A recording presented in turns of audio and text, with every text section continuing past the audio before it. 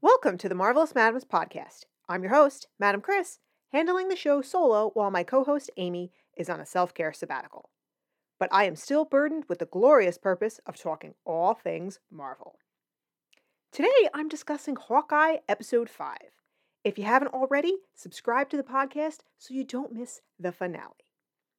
Now there's only one way to start this week's episode. The big man is back. Tell me, guys, was I the only one who wasn't 100% sold that it was Vincent D'Onofrio in that grainy photo? Who else watched the credits to make sure Marvel didn't commit the unforgivable sin of recasting Wilson Fisk? More on the mean one, Mr. Fisk, later, because we have a lot to parse in Episode 5, which definitely got back on solid footing after last week's stumble. Let's get into it. I have to begin with the woman who absolutely stole this episode, Florence Pugh. I love the character she's created in Yelena. She takes this performance so far beyond what's written on the page. We've seen comparatively little of Yelena in the MCU. Nonetheless, I can't picture anyone else playing her. This whole package, the accent, the syntax, the mannerisms, and personality she brings to Yelena, it's just magnetic. And I love that the episode opened with her. This cold open was very reminiscent of Monica Rambeau's return from the blip on WandaVision. Even though Yelena was alone when she returned versus being in a busy hospital, it was just as intense, and those visual effects really enhanced the moment. And we get some important exposition here too. In Black Widow, Yelena was freed from the mind control that essentially enslaved her. She could have just started a new life and pursued her own happiness. Instead, she's been tracking down other widows and giving them the mind control antidote, helping them through their awakening, as she put it. This speaks volumes about Yelena's heart and her loyalty. And I think it shows that no matter what story she's been fed, in the end, this is not a woman who will be able to kill her sister's best friend. While I love everything about Yelena in this episode, I also found it somewhat frustrating because everything that Yelena's been doing, that's the Black Widow movie I wanted. Alas, I won't rehash my feelings on that movie here. If you want to hear Amy try to refute my criticisms, go listen to our Black Widow episode from August. Sticking with Yelena, let's move on to this long sequence between Yelena and Kate in Kate's apartment. For me, this was hands down the best part of the episode. Pugh's performance here is incredible. Yelena is simultaneously scary, hilarious, realistic, and more likable than any trained killer has the right to be. And I should also mention that I have determined who Yelena's birth family is. She was already a carbon copy of my sister-in-law, and then she filled that pot of mac and cheese with hot sauce, as I have watched my husband do many times. So Christmas Day, I shall be talking to my mother-in-law about a third child who must have been abducted from the hospital. Anyway, this scene between Kate and Yelena really transcends the show. This is one of those moments where, as a woman, I point and say this. This right here is why representation matters. Because it's clear a woman wrote this episode.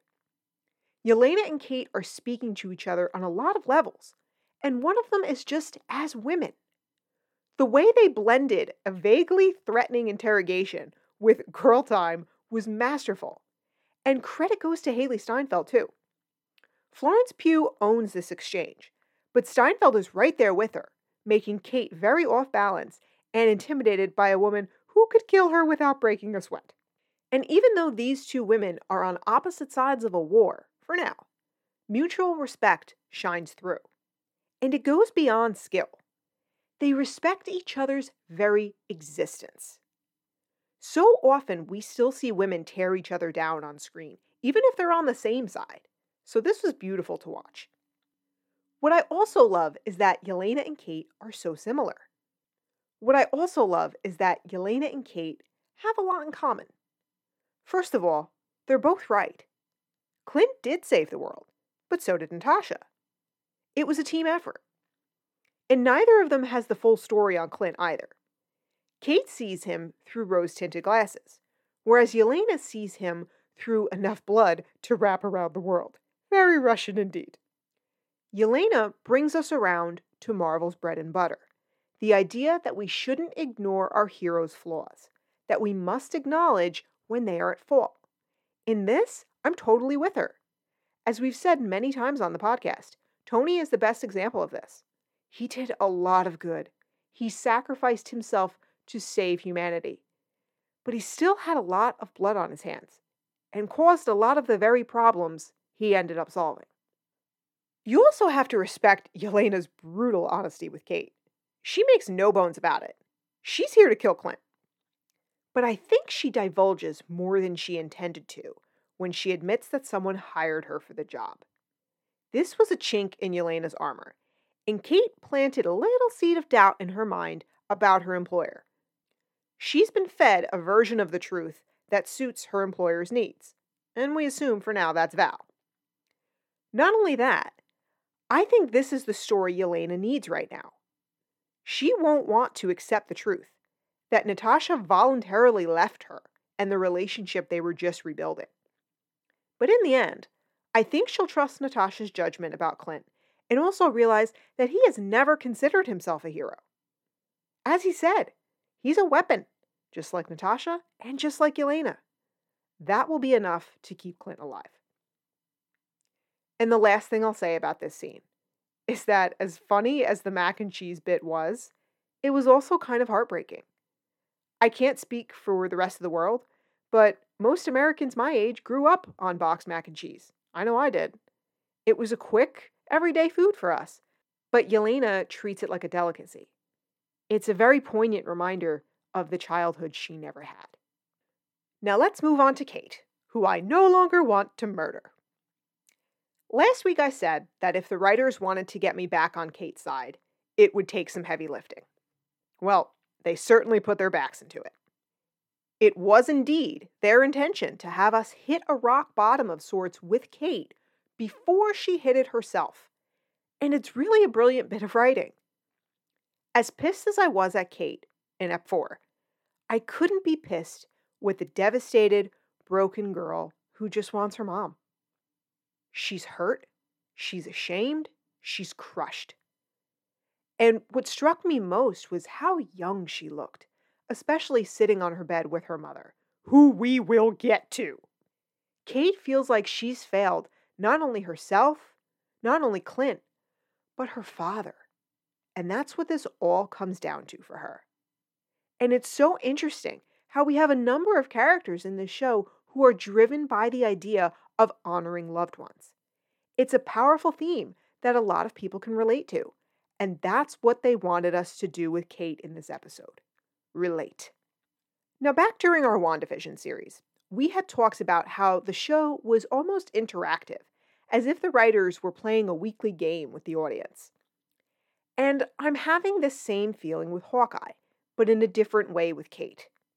Steinfeld's performance and the careful writing of this episode pulled me out of my 34-year-old self and back into my early 20s in a way I can't recall other shows or movies doing. And I realized Kate annoyed me so much in episode 4, in part because I was looking in a mirror. I certainly didn't destroy any clock towers my senior year of college, but I did my share of monumentally stupid things and was just as immature and obnoxious as Ms. Bishop.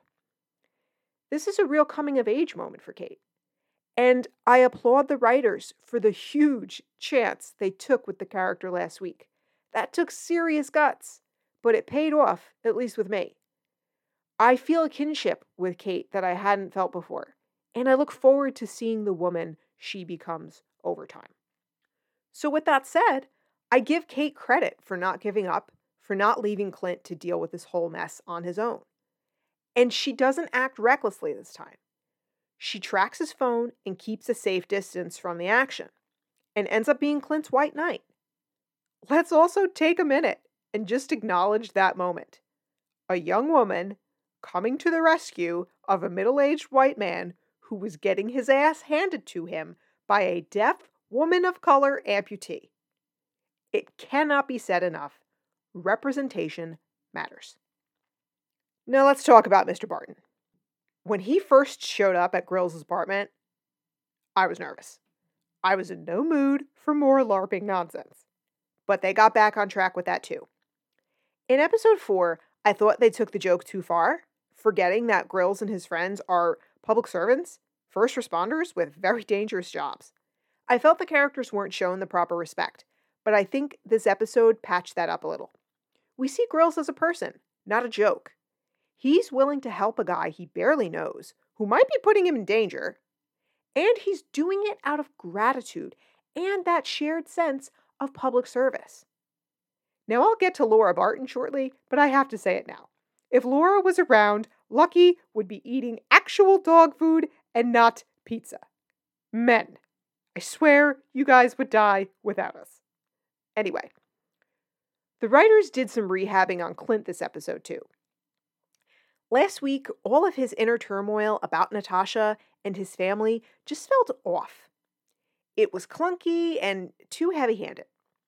But that scene at the Battle of New York Memorial got me teary all 3 times I watched episode 5. I appreciated Clint removing his hearing aid, blocking out the city to give himself a private moment with Nat. And this is when we realize something important.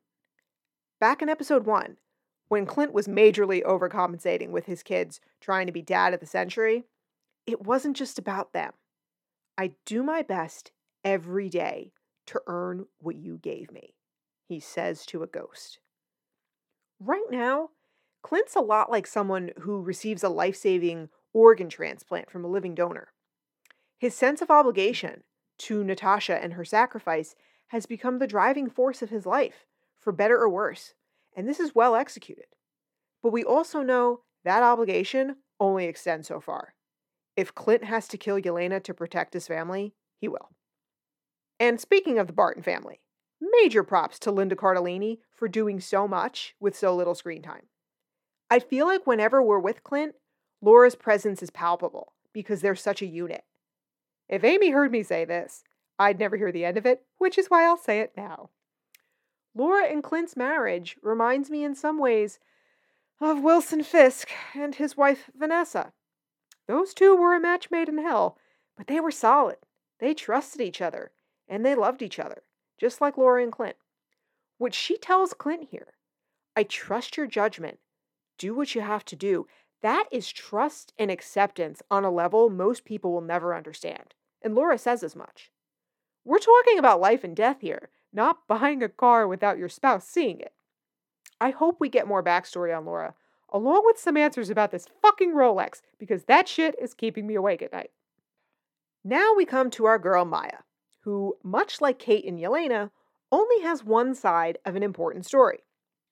We don't see too much of her in this episode, but Alakwa Cox doesn't let that or her deafness get in the way of a great performance. She has incredible presence without uttering a word, using her face and her expressive hands to tell us everything we need to know about how she's feeling. After Clint summons her to the parking lot via carrier arrow, and kudos to directors Bert and Bertie on that one, because I jumped out of my damn skin. Maya has the showdown she's been waiting for, but it doesn't go as she planned. When Clint takes her down and reveals his identity, Maya's face is a mosaic of emotion. Disbelief, mixed with shock, mixed with regret for not killing him when she had him, and at the same time a little mental facepalming because, yeah, this was kinda obvious, kiddo. But Clint doesn't want to kill Maya. He just wants his family left alone. And then he cracks Maya's whole foundation, revealing that her father's murder was orchestrated by dear uncle. And after this, I think Maya makes a big mistake. She's running on emotion, that betrayal, and the realization that she and Clint are more alike than they are different. She wants answers. And her bullishness here reminds me of Mobius in episode 4 of Loki, when he pushes Renslayer for answers about Hunter C-20. The balance of power here is different, but I still think questioning Kazi about his absence the night of her father's murder was a mistake. Oh, and important note here. Upon further study and collaboration with several folks on Twitter, I declare Kazi's final and legal name to be Kit Cumberbloom. By questioning him, Maya tipped Kazi off, and I have no idea what he's going to do about this little development. But I think unless Maya banks some of that rage she's got going, she's going to run into serious trouble with dear old uncle. And now I'm also seeing Maya's whole relationship with Kazi in a new light. How much does he really care about her? How much of his friendship is just an act to cover his own ass? Time will tell. And now we come to a woman who could give the Riddler a run for his fucking money, Eleanor Bishop. Vera Farmiga is doing a fantastic job keeping this character such a mystery. Finally, we see Eleanor acting like a real mother at the beginning of this episode. When Kate comes home, bloodied and devastated, Eleanor is there to comfort and take care of her.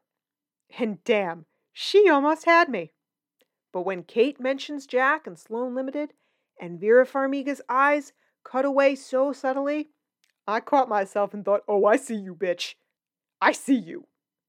When Eleanor talks about life taking you on winding paths you never expect, I think she was talking about herself and whatever the hell she's into with Wilson Fisk. And I keep coming back to the same question. Does Eleanor really love her daughter?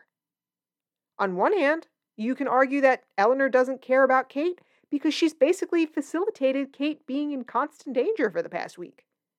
On the other hand, we have no idea what Eleanor's been up to behind the scenes and who she might be giving orders to. And this might also fill the cop plot hole. If you've seen Daredevil, you'll recall that Wilson Fisk had plenty of cops in his pocket back in the day. So it's possible that the cops backed off of Kate on Fisk's orders. And did Eleanor even do the same for Clint because she wants him dead, not in prison? And now that we know Eleanor and Fisk are in cahoots, I'm wondering if Bishop's security is a front or a major arm of Fisk's empire. There are so many threads that need to be tied together in the finale, and let's not forget about Val's role in this mess too. I certainly wouldn't say no to an appearance from the Queen Bitch. Now, while I'm not sure if Eleanor truly loves her daughter, it's safe to say she doesn't give a flying fuck about Jack. And damn it, I've softened on that mustache-twirling bastard, and it's all Tony Dalton's fault for being so charismatic. I don't think Jack's entirely innocent, but it's clear Eleanor made him the fall guy in whatever scheme she's up to with Fisk. I've never worked a day in my life is the most honest thing anyone has said on this show. And Jack's reaction to his arrest is also telling. In his place, I would have pulled a Lee Harvey Oswald, going dead weight and screaming, "I'm a patsy!" to anyone who would listen. But Jack takes it all in stride, keeping calm and even agreeing with Eleanor on her decision to call the cops. He's just way too accepting of what he knows is a frame job, and there are a couple possible reasons for this. One, he really does love Eleanor and doesn't want to lose her once he corrects this little mix-up. But I think there's a better chance of Pizza Dog pooping sunshine and rainbows than that scenario being true. I'm partial to option 2. Jack is a broke gold digger who wants Eleanor's money, and he's confident he can talk his way out of handcuffs and back into her good graces. Either way, I have one word for dear Jack. Lahu Zahur. And that leaves us with dear Uncle Wilson. There's just no way to know what kind of mindset or general state Wilson Fisk is currently in, because we don't have a vital piece of information. We know that Fisk wasn't blipped. After all, he gave the order to have Maya's father killed during those 5 years. But we don't know if Vanessa was blipped. If Fisk lost her, look the fuck out, everybody. On top of that, we don't know if he and Eleanor are partners, or if she works for him. And the puzzle piece that keeps sticking out for me, why would Fisk or Eleanor want Clint Barton dead? And did they know Clint was Ronin? Because when Val showed Yelena Clint's picture in the Black Widow stinger scene, he was wearing the Ronin costume. So somebody knew. Oh boy, I'm going to have to break out the yarn to keep all these connections straight. And I have yet to even mention Derek Bishop, who I was so sure was alive and now I think is fertilizer. Between Hawkeye and Spidey, by Monday, my brain will be the consistency of Yelena's mac and cheese. And my last thought on this episode, Mr. D'Onofrio, it is good to see you again, sir. You were worth the wait. All right, with Ep 5 in the rear view, it's time to mention some of you good people listening and chatting with me on Twitter. In honor of Spider-Man No Way Home, which might just set a record for the number of British people pretending to be Americans, a big shout out to all of our UK listeners. Thank you for all your support.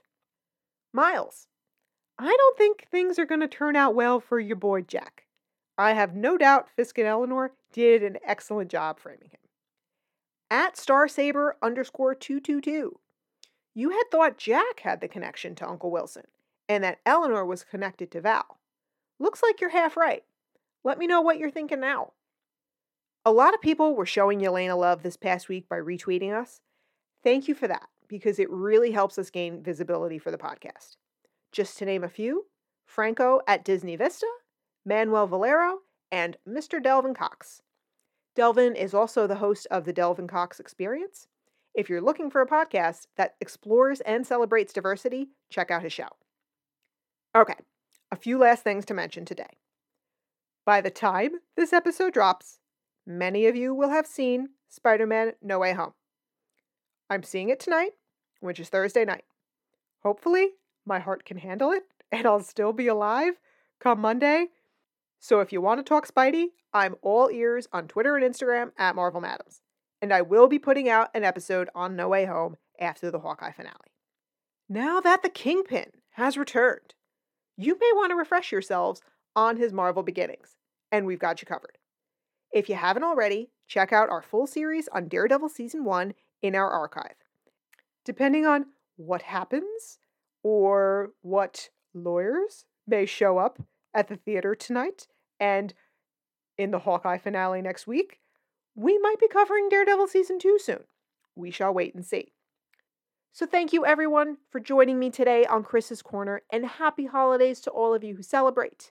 Because Christmas is conveniently on a Saturday and my in-laws are wonderful people who know when to go the hell home, I'll be back next week with my impressions on the Hawkeye finale. Come share your final theories and predictions with me on Twitter and Instagram, again, at Marvel Madams, and check out our website, themarvelousmadams.com, where Infinity Stones are a girl's best friend.